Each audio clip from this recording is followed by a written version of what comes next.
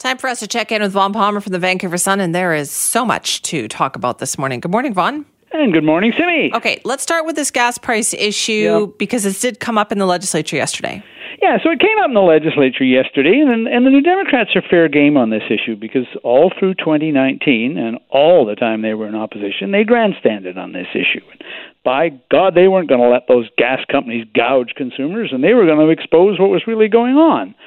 So with prices higher than ever, they got asked about it in the legislature yesterday. Like, what are you going to do about it? Well, of course, they have this nifty website. You can go to the BC Utilities Commission, and you'll find there's a website that tracks gasoline prices, and the Utilities Commission is exposing the reasons for the increases. So far, so good. Well, then they blame Putin, which, Putin, it has the advantage of being true at the moment. That's the main reason prices are going up. But still, the government got pushed on this because, again, in the long run, the New Democrats said they were going to do something about it. So what about reducing taxes to provide short-term relief for British? The government sort of, that one has the finance minister reaching for the smelling salts, right? Like, cut taxes? Who ever heard of such a thing? So that's not happening. Right. The next question, though, is an interesting one. Why don't you cap gasoline prices? Like, use your regulatory powers through the Utilities Commission and just say that's it, right? We're capping gasoline prices. That idea has been tried elsewhere. The Energy Minister, Bruce Ralston, very interesting on that one. He said you wouldn't want to do that. There could be unintended consequences. It could lead to shortages of gasoline and drive up the price, so it could have the reverse effect. So he said he's not considering doing anything about it, which left us back at the website again. Don't look to the provincial government to do anything about this. Pay up, blame Putin.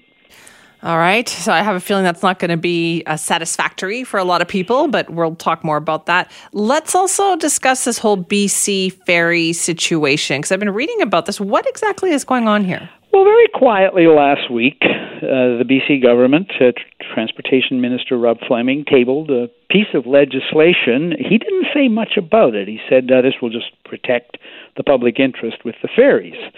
It's pretty busy over here, and I admit I did not read the piece of legislation, and the best piece of advice I ever received in covering government was don't listen to what the minister said, read the bill. Well, I didn't. Happily, my colleague Les Lane at the Victoria Times columnist did read it, and I've read it now, and there's a lot more to this bill than the minister let on. Basically, it reverses what the BC Liberals did to the Ferry Corporation. The Liberals pushed the Ferry Corporation out there, still publicly owned, but managed at arm's length from government to minimize political interference. The New Democrats are taking it back. They're putting all the power in a government cabinet-appointed board at the BC Ferry Authority, and that board has the power to tell the Ferry Corporation what to do, to fire directors of the Ferry Corporation who don't listen, and it also, that board has the power to tell the independent ferry commissioner what to do. So this is a renationalization, if you want, taking control back. Why are they doing this? Well, the New Democrats have always wanted to do this. They've been talking about this since they were in opposition, so they opposed what the Liberals did. The assumption is that this is being done to make sure there's no repeat of what happened during the pandemic. You may remember, Simi, ferry traffic, ferry travelers plummeted, dropped by 80%. Ferries were losing $1 million a day. Ferry Corporation did a business decision. They reduced routes and laid off the staff. The New Democrats were horrified. They basically leaned on the Ferry Corporation to reverse the layoffs, which it did. But privately, behind the scenes, they vowed never again. This entity is not going to be independent. The New Democrats like political interference, and that's what they're doing. Right. This plays right to their base, too, right? Especially on Vancouver Island. Oh, sure. Yeah, and the other reason they're doing it, now, again, they didn't admit this, but I think what's really behind this is John Horgan in the last election pledged a shipbuilding strategy for British Columbia. The New Democrats oppose the way ferries have been building their ships offshore. Now, ferries do that because it's cheaper, maybe 50% cheaper to build in Romania, and they built them in Germany, Poland. and Horgan wants them built here.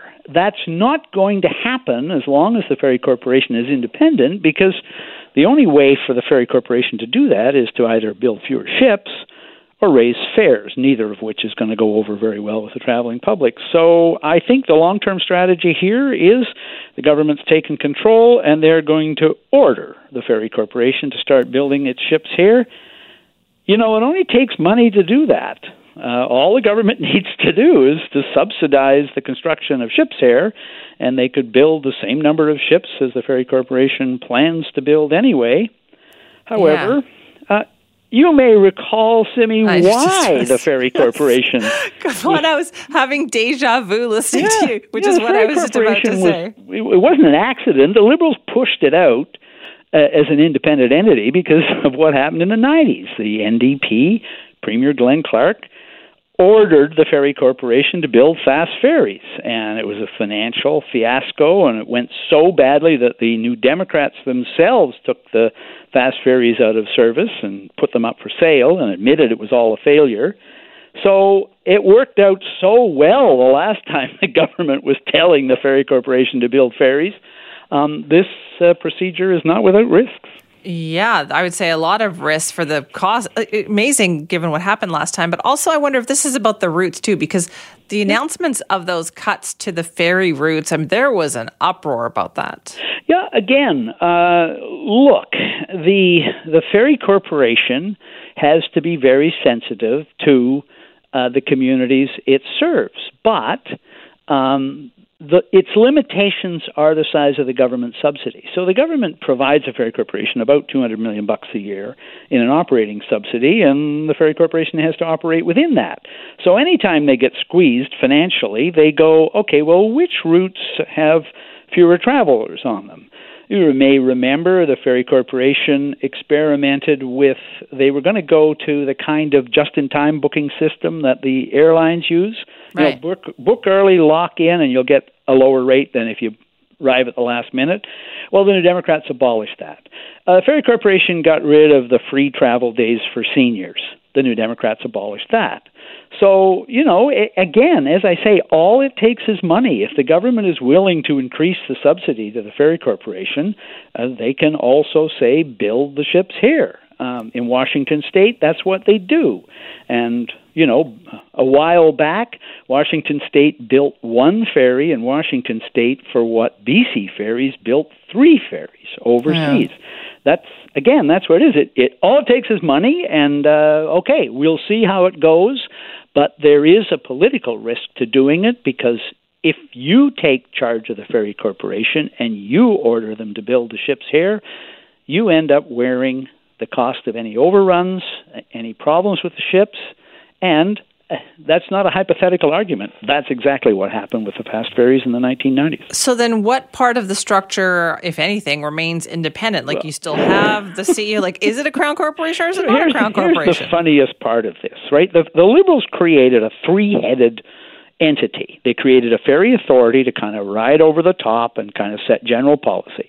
They created a Ferry Corporation with its own board to make the sort of management decisions and an executive.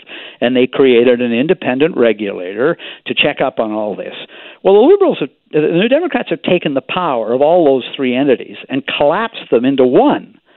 Why didn't they just create one entity, which is the way the Ferry Corporation used to run? Well, the answer is, I think they're trying to maintain the fiction of independent operation, because if the Ferry Corporation is truly assessed independently by the Auditor General as being part of government, its debt has to be taken onto the government books. It's not a small amount of money. It's $1.4 billion. Now, you know, we got a lot of debt anyway, but I think that's the reason the NDP held off on doing it this long. And, of course, there's the other thing, that this is an NDP government, and having 3 taxpayer-funded entities where one would do is just against NDP policy.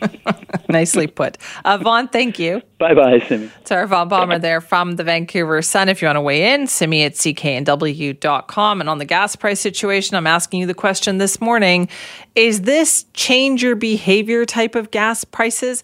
What, if anything, have you changed because of the way prices are going? Expected to hit $2 a litre this weekend. That would be a not great milestone.